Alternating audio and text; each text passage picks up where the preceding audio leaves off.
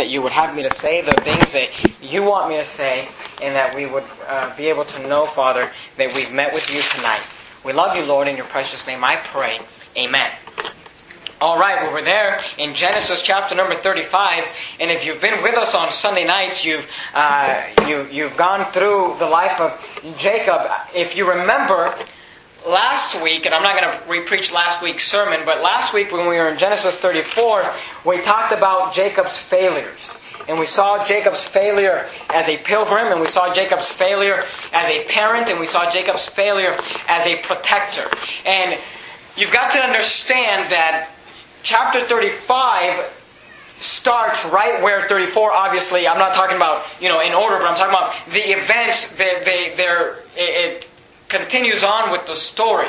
And if you remember, like I said, I'm not going to take the time, but if you remember last week, we saw that Dinah was defiled, Jacob's daughter was defiled by a worldly boy there, and because of Jacob's inability to protect his daughters, his sons took it upon themselves and tricked those men, and we won't go into the story, but they tricked those men into doing certain things that made them very vulnerable, and then those boys went into that city, the city of Shechem, and they killed every man in that city and slaughtered every man in that city there. Jacob is now learning about these events, learning about what happened, learning about his daughter being, defiled sexually, learning about his boys going in and literally murdering and massacring an entire city. And Jacob, I'm sure, was probably on the verge of insanity, I would imagine. I'm sure any of us in that situation, I'm sure none of us have ever even been close to living through something like that. But I'm sure Jacob was sitting there on the verge of insanity. There sat in the camp his only daughter, defiled, destroyed, and desolate. She was made a widow before she was ever even given a chance to be a wife, if you remember. She was living with Shechem, ready to marry him, when her brothers came in and killed him. There sat Levi and Simeon. If you just look at the last two verses of Genesis 34, we see when Jacob confronted his sons in regards to their actions, the Bible says, "And Jacob said to Simeon and Levi, Ye have troubled me to make me to stink among the inhabitants of the land, among the Canaanites and the Perizzites, and being few in number, they shall gather themselves together against me and slay me, and I shall be destroyed." And look at the reaction of his sons in verse 31. "And they said, Should he deal with our sister as with an harlot?"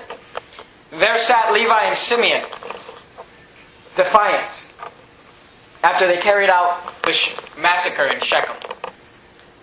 I'm sure the news of these deaths is just traveling like wildfire through the region there, which is why Jacob is worried that these people are going to come back and want revenge, and these other nations, the other cities, are going to come back and destroy his family because of the actions of his children.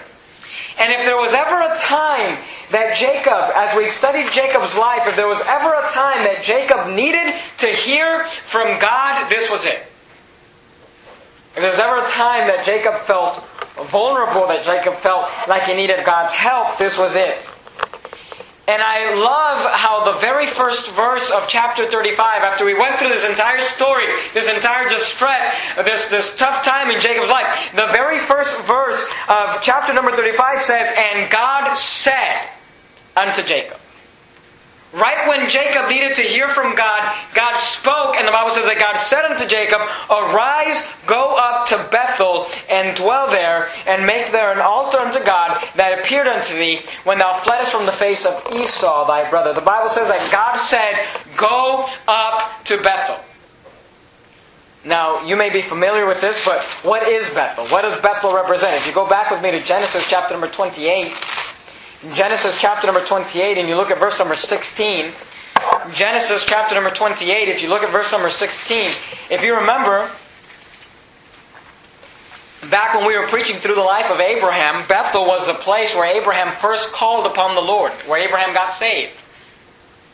Bethel is where Abraham went back to after he was backsliding and he went down into Egypt. And if you look at Genesis chapter number 28 and you look at verse number 16, when Jacob was originally running from his brother Esau because he lied and he stole the blessing of Esau and he was afraid Esau was going to kill him, the Bible says that he went to this place, Bethel. He went to this place and he saw a dream and he saw a ladder and he saw angels descending in the ladder there and he saw God, meeting with him there. And in verse 16 the Bible says, "And Jacob awaked out of his sleep and he said, 'Surely the Lord is in this place, and I knew it not.' And he was afraid and said, 'How dreadful is this place! This is none other but the house of God, and this is the gate of heaven.' And Jacob rose up early in the morning, and took the stone that he had put in his pillow, and set it up for a pillow, and poured oil upon the top of it. And he called the name of that place Bethel, but the name of that city was called Luz at the first." So you see there that God met with Jacob at Bethel, and God became real to Bethel. I believe Jacob got saved at Bethel, and Jacob said, "Surely the presence of the Lord is in this place," and I knew it not. And he said, "Surely this is the house of God." Bethel, you've got to understand, Bethel was in the Old Testament up to this point, and we preached an entire sermon on this before where we talked about the house of God and how it changed throughout the Old Testament into the New Testament. But at this point in history, Bethel, as far as Jacob was concerned, was the house of God. And when Jacob came to this tough time in his life where he had nowhere to turn, nowhere to go, didn't know what to do, on the verge of insanity, on the verge of just being distraught and destroyed, God said to him, "Get back to Bethel. Get back to the house of God. Get back to where God's house is." Now, go with me quickly, and we're going to be coming back to Genesis. Obviously, that's our text tonight. But go with me to the New Testament book of 2 Timothy. 2 Timothy chapter number 3 in the New Testament. And I say this often because it's easy to find, but if you have trouble finding 2 Timothy, you just want to find all those books there in the Bible that start with the T. 1st and 2nd Timothy, 1st and 2nd Thessalonians, 1st and 2nd Timothy, and Titus. And you'll be able to find there Timothy, 2 Timothy chapter number 3, and look at verse number 15. 2 Timothy chapter number 3, and look at verse number 15. When Jacob needed to hear from God, God said to Jacob, "Go up to Bethel." What was he saying? He said, "Go back to the house of God." And you say, "Well, today, how do we, if I need to get back?" And I want you to understand this. God initiated in Jacob, on that moment, the process of association. Of God associating himself with Jacob, even more than ever. Look at 2 Timothy chapter number 3, look at verse number 15. We say, well, what is the house of God today?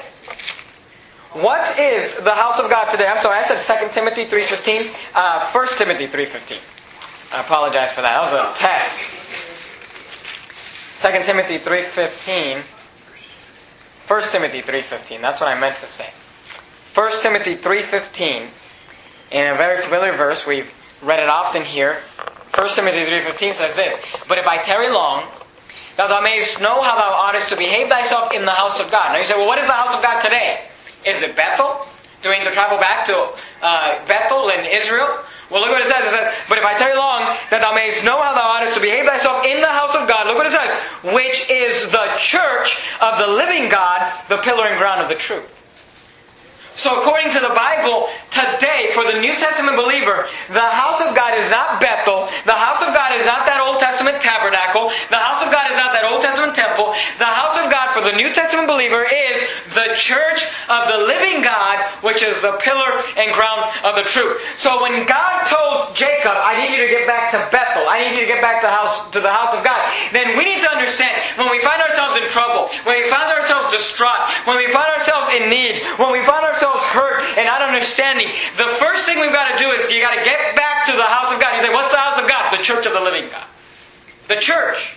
Now and I'm going to take time to do this tonight because there's a misconception by many as to what exactly a church is. Go with me, you're there in 1 Timothy. Go to the right of your Bible and go with me to 2 Timothy and Titus. And right after Titus you have the book of Hebrews. Hebrews chapter number 2. And let's do a little bit of a Bible study. Hebrews chapter number 2. And look at verse number 12. I know I've done this multiple times before, but it's not bad for you to hear it again. But God says that His house is the church. So then we got to answer this question. What is a church? Hebrews chapter number 2. And look at verse number 12. The Bible says, Hebrews 2:12, saying, "I will declare thy name unto my brethren. In the midst of the church will I sing praise unto thee." Now, I'd like you to keep your finger there in Hebrews 2:12. And keep your finger there because we're going to reference back to this verse. But go with me to the book of Psalms. Psalm 22. If you open up your Bible, just right smack down in the middle, you'll more than likely fall in the book of Psalms. And go with me to Psalm 122. Psalm 122. And look at verse number 1. And that's not the verse I wanted. I'm sorry. Psalm 22 and verse 22. Psalm 22 and verse 22. I'm getting myself all confused. Psalm 22 and verse 22. Now keep your finger there in Hebrews 2:12 because I want you to see this. Psalm 22 and look at verse number 22. The Bible says, I will declare thy name unto my brethren. In the midst of the congregation will I praise thee. Alright, make note of this phrase. In the midst of the congregation will I praise thee. Now, the writer, which I believe is Paul, of the book of Hebrews, was quoting Psalm 22:22 when he penned down Hebrews 2:12, which says, go back to Hebrews 2:12, and notice the similarities. Saying, I will declare thy name unto my brethren, in the midst of the church will I sing praise unto thee.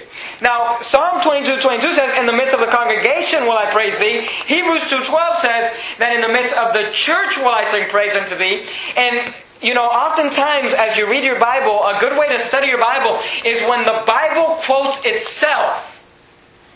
And you reference those quotes. And you see the differences. Often it's not a mistake. People think, that's a mistake in the Bible. No, it's not a mistake. God's trying to show us. See, the Bible is its own definition. The Bible is its own dictionary. And what God is showing us here, Psalms 22:22 says, in the midst of the congregation will I sing praise unto thee. Hebrews 2:12 says, in the midst of the church will I sing praise unto you. What God is trying to show us is that the word church and the word congregation are synonymous. They're the same thing. A church is a congregation. A church is an assembly. A church is a group of people. In America today, we have this idea that church is a building with stained glass windows. Church is a building with a steeple and a cross. Church, but that's not, you cannot find that teaching in the Bible. Church is not a building. Church is a group of believers coming together, congregating together, assembling together. That's what church is. You say, well, how is that a church? Because when you got saved, the Bible says that you became the temple of God and the Holy Spirit began to live inside of you. And when we, as the house of the Holy Spirit, as the temple of God, unite together, we become the body of Christ, the house of God. And when you are hurting, and when you are in pain, and when you don't know what to do, you must run not to a building, but to a church, to a congregation. To a group of believers that will love you, and that will pray for you, and that will watch over you, and that will be with you. Thank God, you can go back with me to Genesis.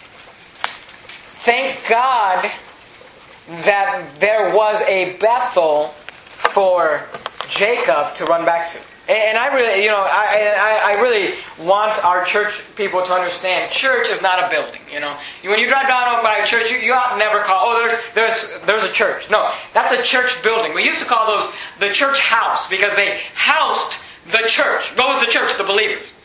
So don't, and this is why we can meet in a house. This is why we can meet in a storefront. We can meet in a school. We can meet under a tree. We can meet wherever and we still be church because you're the church. Not the building, not the roof, not the paint, but the people, is the congregation. The word congregation means a group of people. Like we have Congress in, D.C., where it's a bunch of representatives congregating together. That's what congregation means.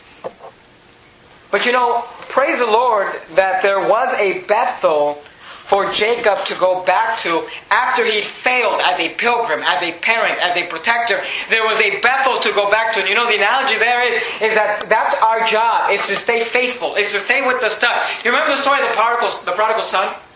Remember how the prodigal son, just ran off and took his inheritance and wasted and all that? You know what makes the story of the prodigal son so beautiful? Is that his father was still there for him to come home to. Could you imagine the prodigal son was trying to get right with God, and he decided, I'm going to go back home, and his dad wasn't there.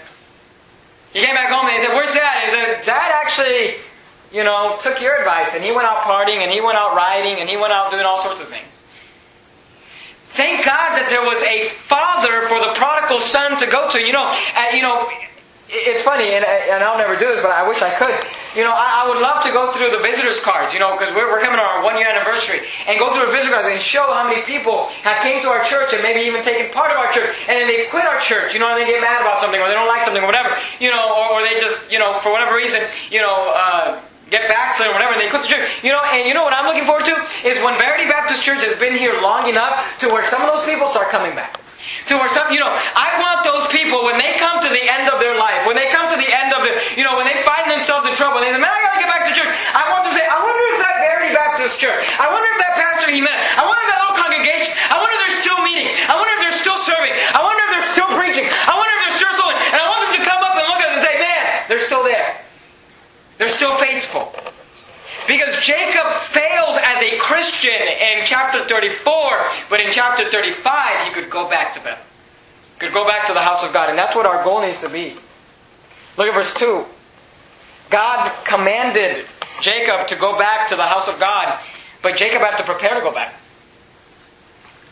If you look at verse number 2, the Bible says, Then Jacob said unto his household, and to all that were with him, notice what Jacob says to his household. Put away the strange gods that are among you. You say, what are strange gods? Those are the idols that they had. The Bible says that we ought not have idols. We ought not have images. We ought not have, in the 10 Commandments, and you can go with there if you'd like with me. Go to Exodus chapter number 20 and look at verse number 3. We have the very well-known 10 Commandments. But the Bible says in Genesis chapter number 3 and Exodus chapter number 20 and verse 3, the Bible says, this is the very first commandment of the 10 Commandments. Thou shalt have no other gods before me. Commandment 2, verse 4. Thou shalt not make unto thee any graven images, or any likeness of anything that is in heaven above, or that is in the earth beneath, or that is in the water under the earth. Thou shalt not bow down thyself to them, nor serve them. For I, the Lord thy God, am a jealous God, visiting the iniquity of the fathers upon the children, unto the 3rd and 4th generation of them that hate me, and showing mercy unto the thousands of them that love me, and keep my commandments.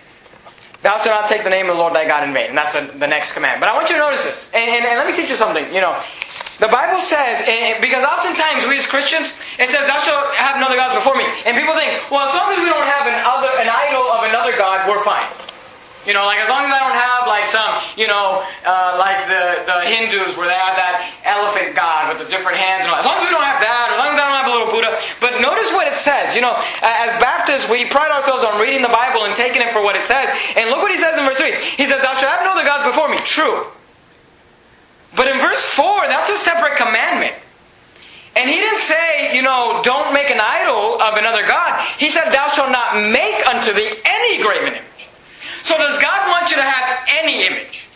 Answer the question based on the Bible. Does God want you to have any image?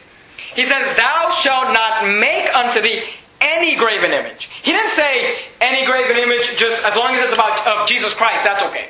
Or as long as it's about God, that's okay. He said, don't even make an image. Or any likeness of anything that is in heaven above. Notice, he says that is in heaven above, or that is in the earth beneath, or that is in the water under the earth. Now, Christians have gone this idea. Who's ever seen the little Christian fish that people put on their cars? If they're Christians. Now look, if anybody in this room has one, I don't know it. I'll be honest with you. I've never seen it or whatever. But we as Christians, we ought to be against that.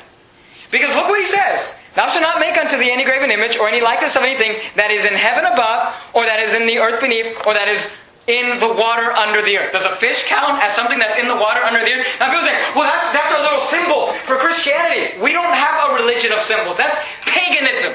That's, paganism come from Eastern mysticism. We ought not have, you ought not have that little fish and say, oh, well, I'm a Christian. Or here's the other one, a little dove. People say, they have this little dove and they say, oh, well, that's the Holy Spirit. First of all, if you read the Bible never says that the Holy Spirit came down on Jesus. It never says it was a dove. It says he came down as a dove, meaning it rested on him like if a dove was flying over him. It never said to make a dove. And we ought not make an image of that. You ought not have an image of Jesus Christ. You ought not have an image, any image. Because we shouldn't even make them. He says, thou shalt not make. That's the key word. He didn't say don't have an image of other gods. He said don't even make unto thee any graven image or any likeness of anything that is in heaven or that is in earth beneath or that is in water under the earth. And then notice he says, verse 5, thou shalt not bow down thyself to them, nor serve them. So are we supposed, because do you remember when we studied worship in the Bible? What was the one thing in the Bible that we could not get away from? What was worship? Bowing down. I mean, I won't take the time to do it, but we looked at, 30 different references from the Old Testament and New Testament, finding the word worship. I know these churches are, we have our worship service where the rock concert gets up and we wave our hand and we're worshiping Jesus. That's not what worship is. Worship is bowing your knee. And the Bible says if you bowed yourself in front of an image, God says don't do it. You know why? Because that's worshiping that image. But I want you to notice, and the reason I showed you that is because if you go to Genesis 35:4, look at what Jacob was allowing his children to have. Look at Genesis 35:4. And they gave unto Jacob all their strange gods which were in their hands. Now notice, they gave Jacob their strange gods. That's because they were idols. So notice, Jacob was allowing his children to have idol worship in his house. But also notice this. When Jacob had to go back to the house of God, he knew to get rid of it. Isn't that interesting? He began to clean up. He said, and they gave unto Jacob all the strange gods which were in their hands, and all their earrings which were in their ears. And I don't have time to do this, but, study the Bible, and you will find that earrings on males in the Bible has always been connected with paganism. Always. You say, and sometimes people don't like that type of preaching, but that's the truth. Study it out. When they were making that golden calf to worship, when they came out of, when Moses went up to the mount, do you remember he told the young men to give them their earrings? And it's always been connected with paganism. There was a time in this country where men didn't wear earrings. That was something that ladies wore. So we gotta, everything that our society does, everything that our world does, we've got to learn to filter it through God's Word. And I understand, sometimes we think, I didn't know that was bad, or I didn't know, and we understand, we're not mad at anybody, but you gotta learn, that's why you gotta be in your Bible. You're like, we're preaching this morning, you gotta be in your Bible, you gotta be reading your Bible, because, this is a deep book. We can't preach it to you all on Sunday morning, So you gotta be in it, so you can understand, so you can read, so you can learn, and then you can judge and say, man, a lot of people are doing that, but that's not good. Now, I'm not saying we ought to go and be mean to people and tell them, hey, get that earring out, or hey, take that little image out. And we ought not be rude to people. But we've got to understand where we stand before God, because we're going to be judged by this book. So notice, he tells them to clean up their act. Look at verse 5. And they journeyed, and the terror of God was upon the cities that were round about them. And they did not pursue after the sons of Jacob. Now, here's very interesting. Jacob's sons just massacred an entire city. And these people are coming back for revenge. But as they journeyed, look what the Bible says. As they journeyed, and the terror of God was upon the cities that were round about them. You know what God did? When they started to pack up their bags and started saying, we're getting to Bethel, did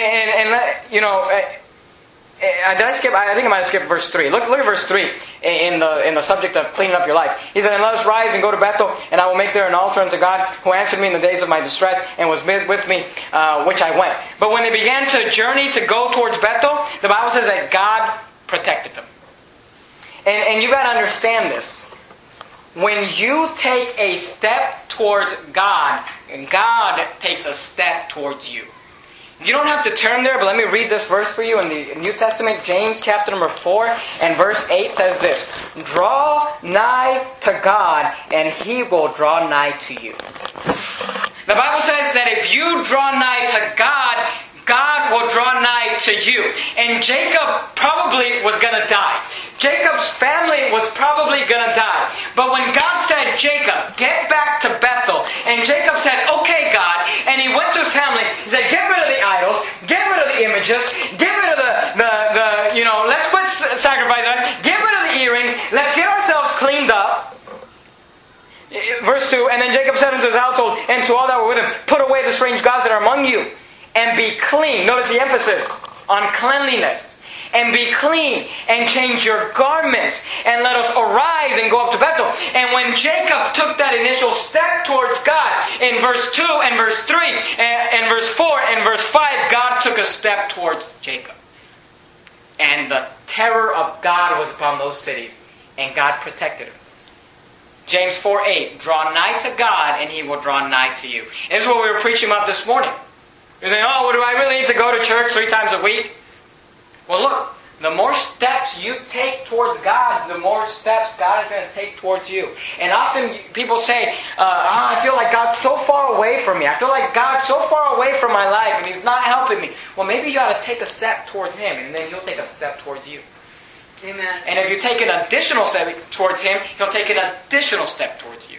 See, Jacob's life in chapter 34 was so out of, just spinning out of control. But as soon as he took a step towards God, God took a step towards him. And the reverse is true. Listen to what I'm saying.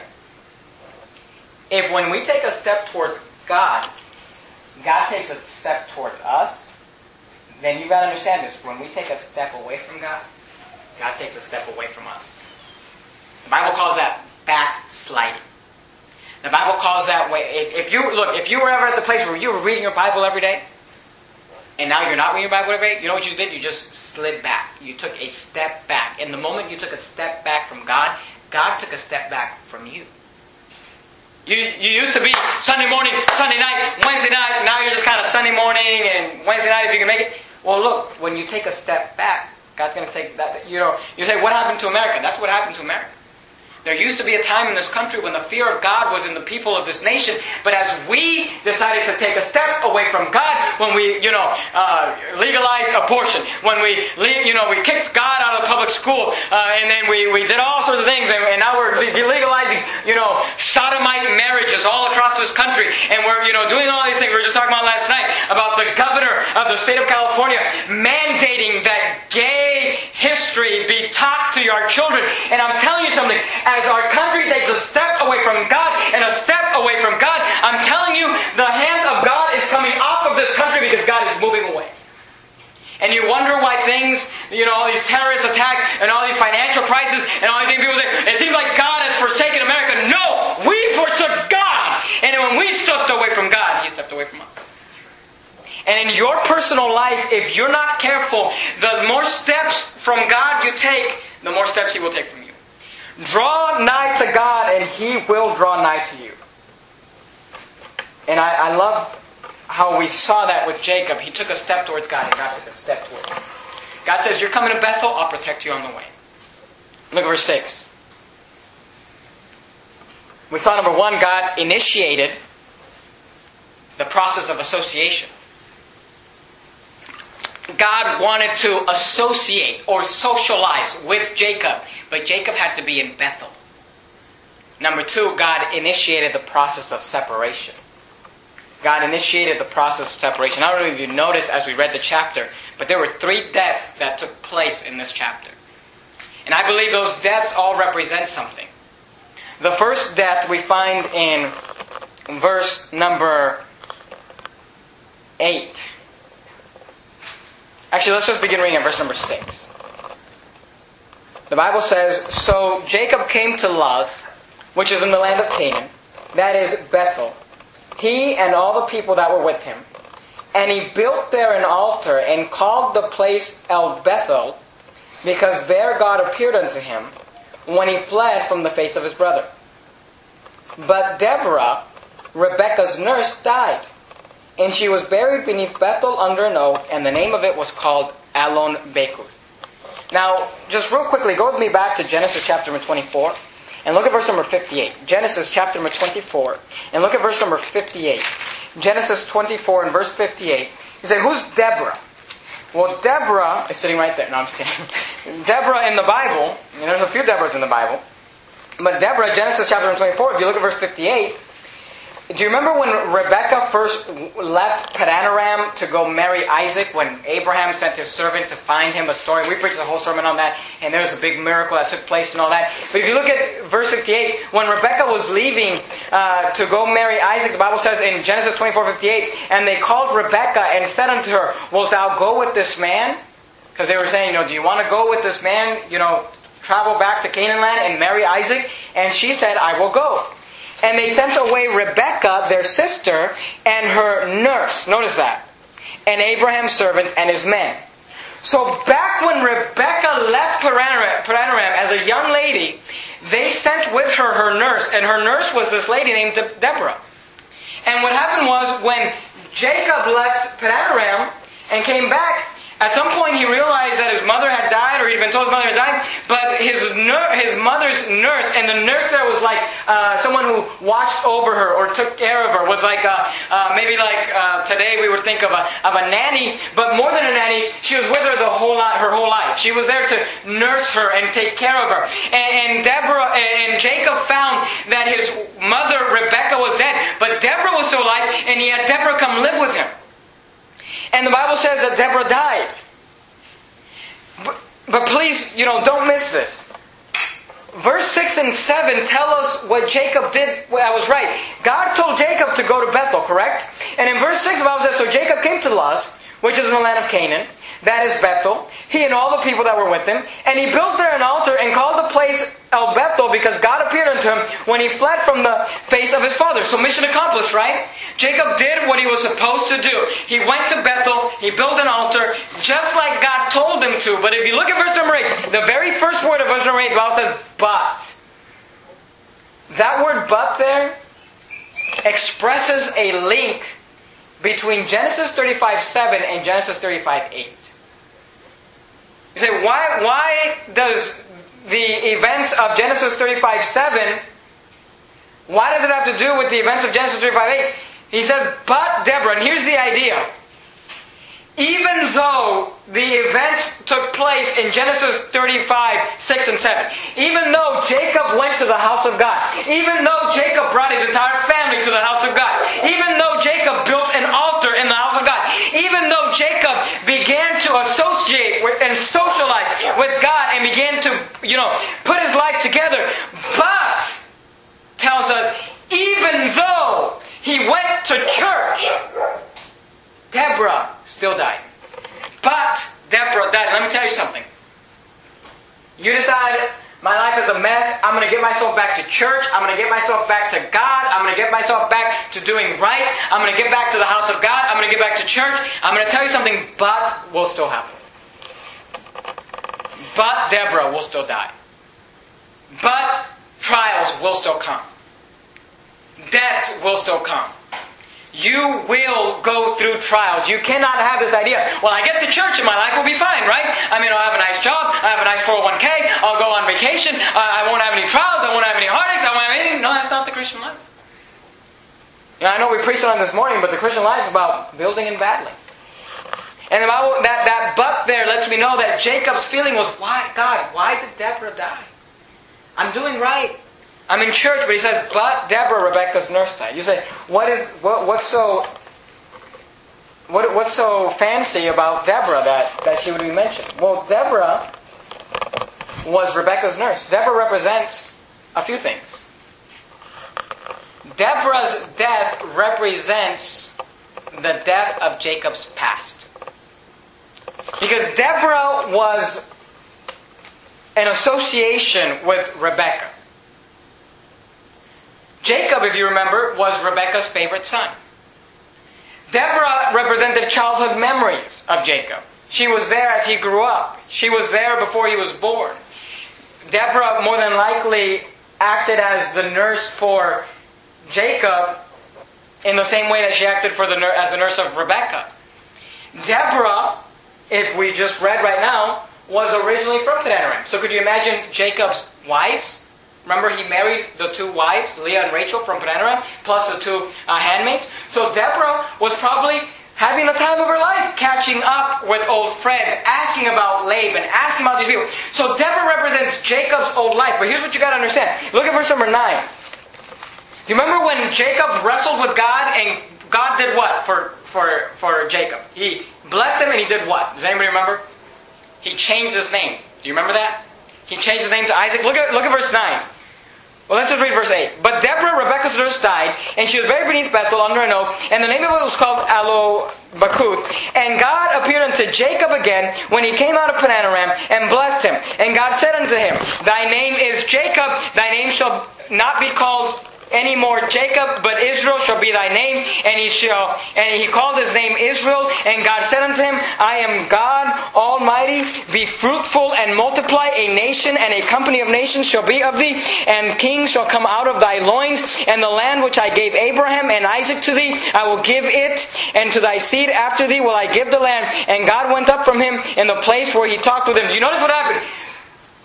Deborah dies, and the very next verse, God is talking to Jacob about, you remember your name is Israel now?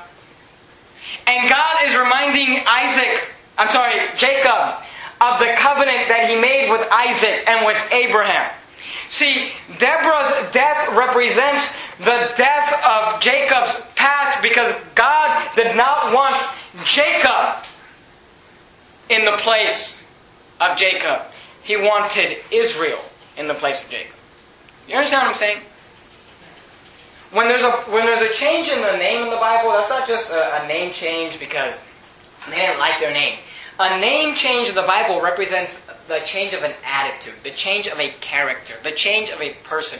Saul went from Saul, the persecutor of the church, to Paul, the great missionary of God. Do you understand what I'm saying? Abram went from the man who could not have children, who was living with his father, to Abraham, the great patriarch, of the nation of Israel, both spiritual and physical. And Jacob went from a deceiver and a liar to Israel, the great prince of God, who had power with God and man. And Deborah had to die, because all of those old memories, all of those old paths, Jacob had to die. Like we were preaching this morning, the old man has to die so the new man could move forward. That's what that represents. Look at verse number 16. We're almost done, I promise. We just have a few more verses to look at. Look at verse 16. And they journeyed from Bethel, and there was but a little way to come from Ephrath, and Rachel travailed, and she had hard labor. Now, notice that they left Bethel. Now, why did they leave Bethel? I don't know. God told them to dwell.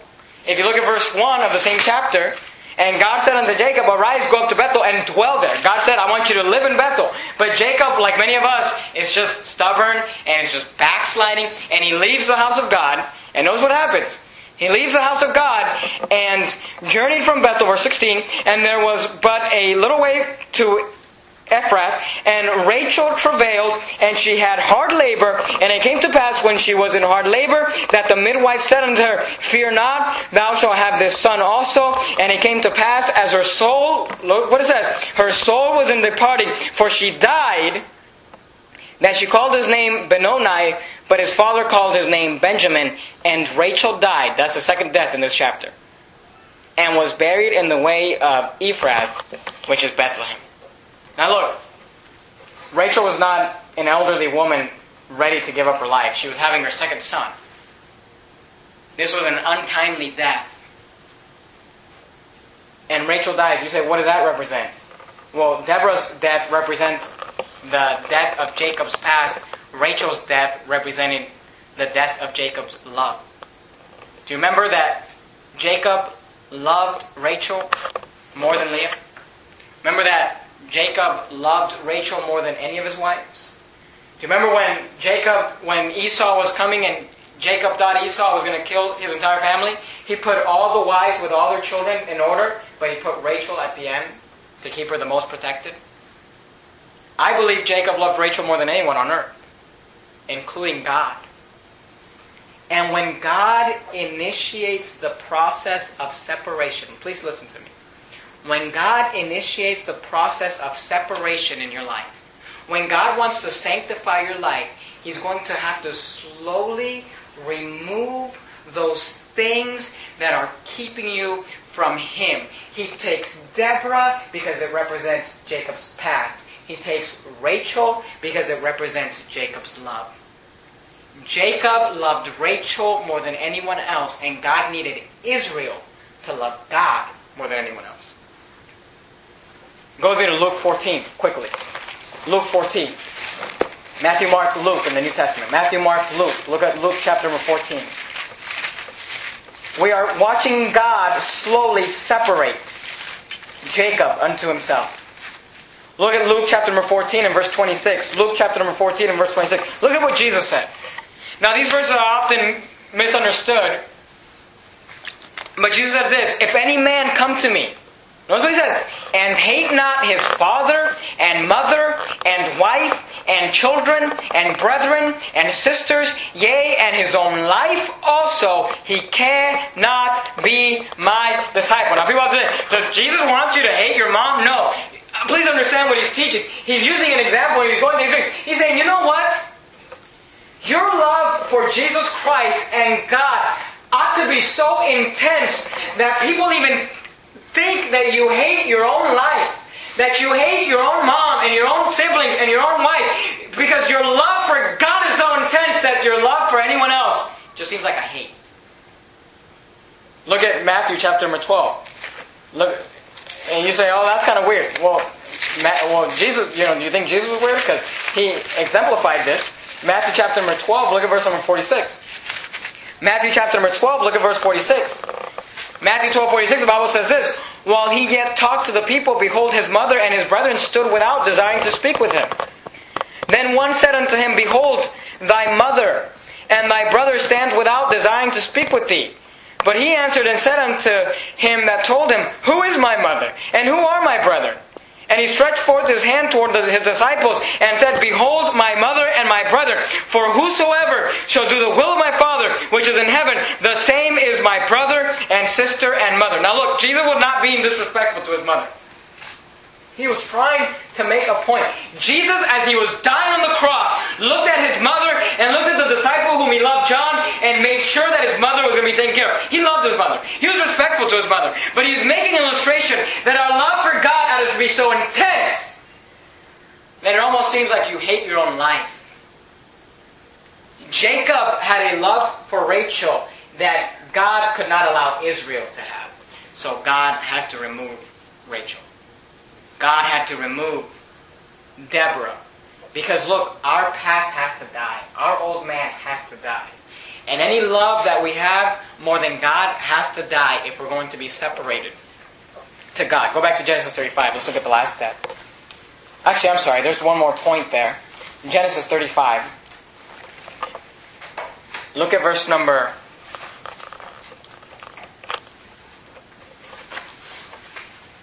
Look at verse number 16.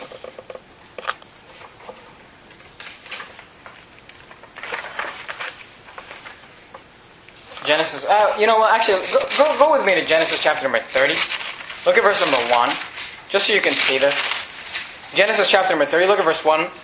The Bible says, and when Rachel saw that she bare Jacob no children, Rachel envied her sister, and said unto Jacob, give me children, or else I die.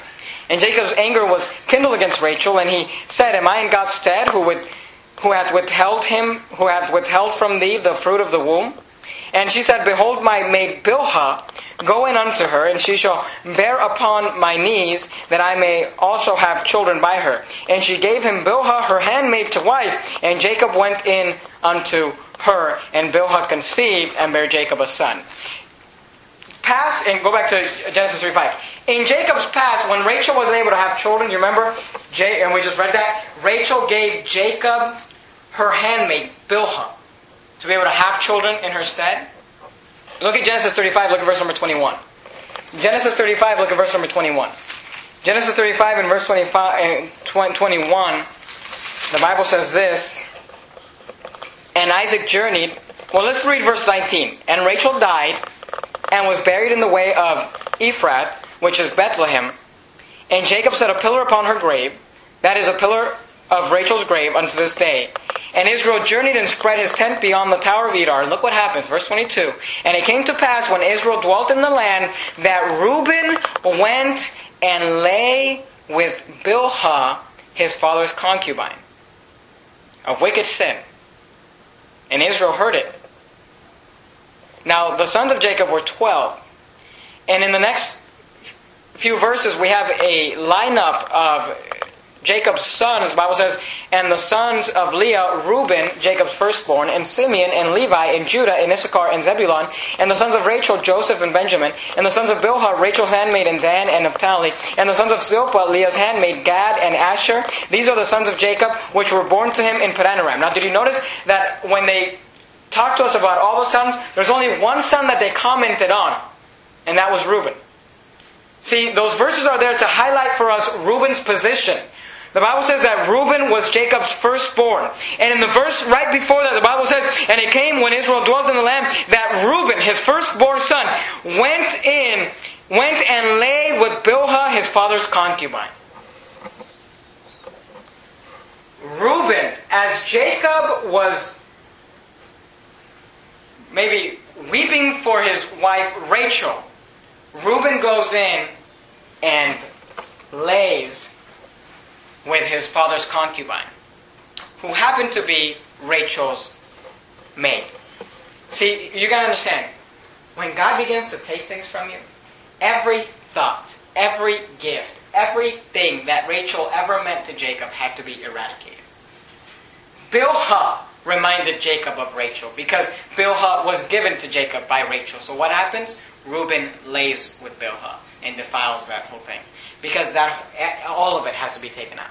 You cannot love anybody more than God. As God begins to separate you, He will begin to take those things that you love. And Reuben was there, his father's firstborn. But I want you to notice this. I don't know if you've noticed as we've been reading, but we keep referring to Jacob as Jacob throughout the entire chapter. And in few instances, it talks to him about Israel, usually in a spiritual sense.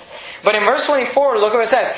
And it came to pass when Israel dwelt in the land, that Reuben went and lay with Bilhah, his father's concubine. And look what it says. Israel heard it. It doesn't say Jacob heard it. If Jacob would have heard it, there would have been blood.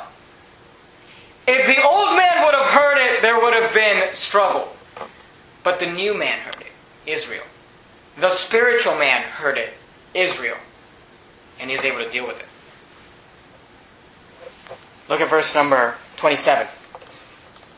And Jacob came unto Isaac, his father, unto Mamre, unto the city of Arba, which is Hebron, where Abraham and Isaac sojourned. And the days of Isaac were 180 years, and Isaac gave up the ghost and died, and was gathered unto his people, being old and full of days. And his sons Esau and Jacob buried him. And there we find the third death in this chapter. And that is the death of Isaac, Jacob's father. You say, what does that represent? Well, we've dealt with this subject extensively throughout the life of Jacob, so I don't want to take too much time on it. But do you remember that there was a time in Jacob's life when he wanted a blessing from his father Isaac so bad that he was willing to lie? But what he really needed was a blessing from God. And when God gave him his blessing, He changed him from Jacob to Israel. The death of Isaac represents anything that Jacob had as a substitute for God. See, Israel needed God's blessing, but Jacob wanted Isaac's blessing. And he substituted God with Isaac, therefore Isaac, as the separation process goes, Isaac had to go. Now here's what you got to understand. All these deaths did not happen just one after the other after the other. They happen through a process of time, but they're given to us all in one chapter because God is trying to emphasize one thing. The first step in the Christian life after salvation is to begin to associate yourself with God. That's by coming to church. That's by going to Bethel. That's by communing in fellowship with God. But once you start coming to church, the next step is God is going to initiate the process of separation where He's going to slowly take from your life those things that are separating you from Him. We will hear of Jacob again towards the end of the story of Joseph. For the most part, we're done with learning about Jacob. But I hope as we studied the life of Jacob, I hope you saw the full circle. He went to Bethel and he got saved. And then throughout his life, he was constantly being separated and sanctified. And that's the Christian life. And look, let me explain something to you. You either willingly give up things to get yourself closer to God, or God will force those deaths. God will force those things. I'm not saying your physical family members are going to die, but God will remove things. We allow our job to come before our service for God, and God will remove that job. You allow your children to become more important to you than God, God will remove those children. I'm just warning you right now. I see people all the time. They allow relationships. They begin dating somebody and all of a sudden they don't have time for church. I'm telling you right now, that relationship, if you are a born-again believer in Jesus Christ, you're a son of God or a daughter of God, God will remove that relationship. God will remove that. He might allow you to have it for some time, but God will always work on you. Remember, we were talking about that this morning? He's building you. And God is constantly working on you to separate you unto Himself. And that's what the word holy means. The word holy and sanctification and sanctified, all of those words, they mean this. Being separated and set to God. And on our lives, you know the Bible calls us saints.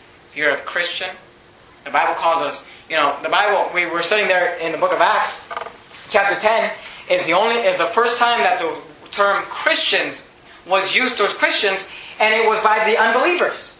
You remember that when we were studying that? The unbelievers looked at them and called them Christians. But in the Bible, it calls us believers, it calls us brethren, and it calls us saints. And you said we're called saints. Why? Because we've been separated from the world. And we've been set apart for God. That's the Christian life. And you either do it willingly or God will do it. God will separate you. Because He wants you to live a sanctified. 1 Corinthians 15 says, "Come out from among them and be ye separate, saith the Lord."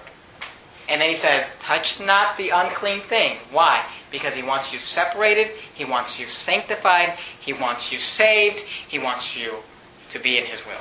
So let's bow our heads and have a word of prayer. Heavenly Father, thank you, Lord, so much for the life of Jacob.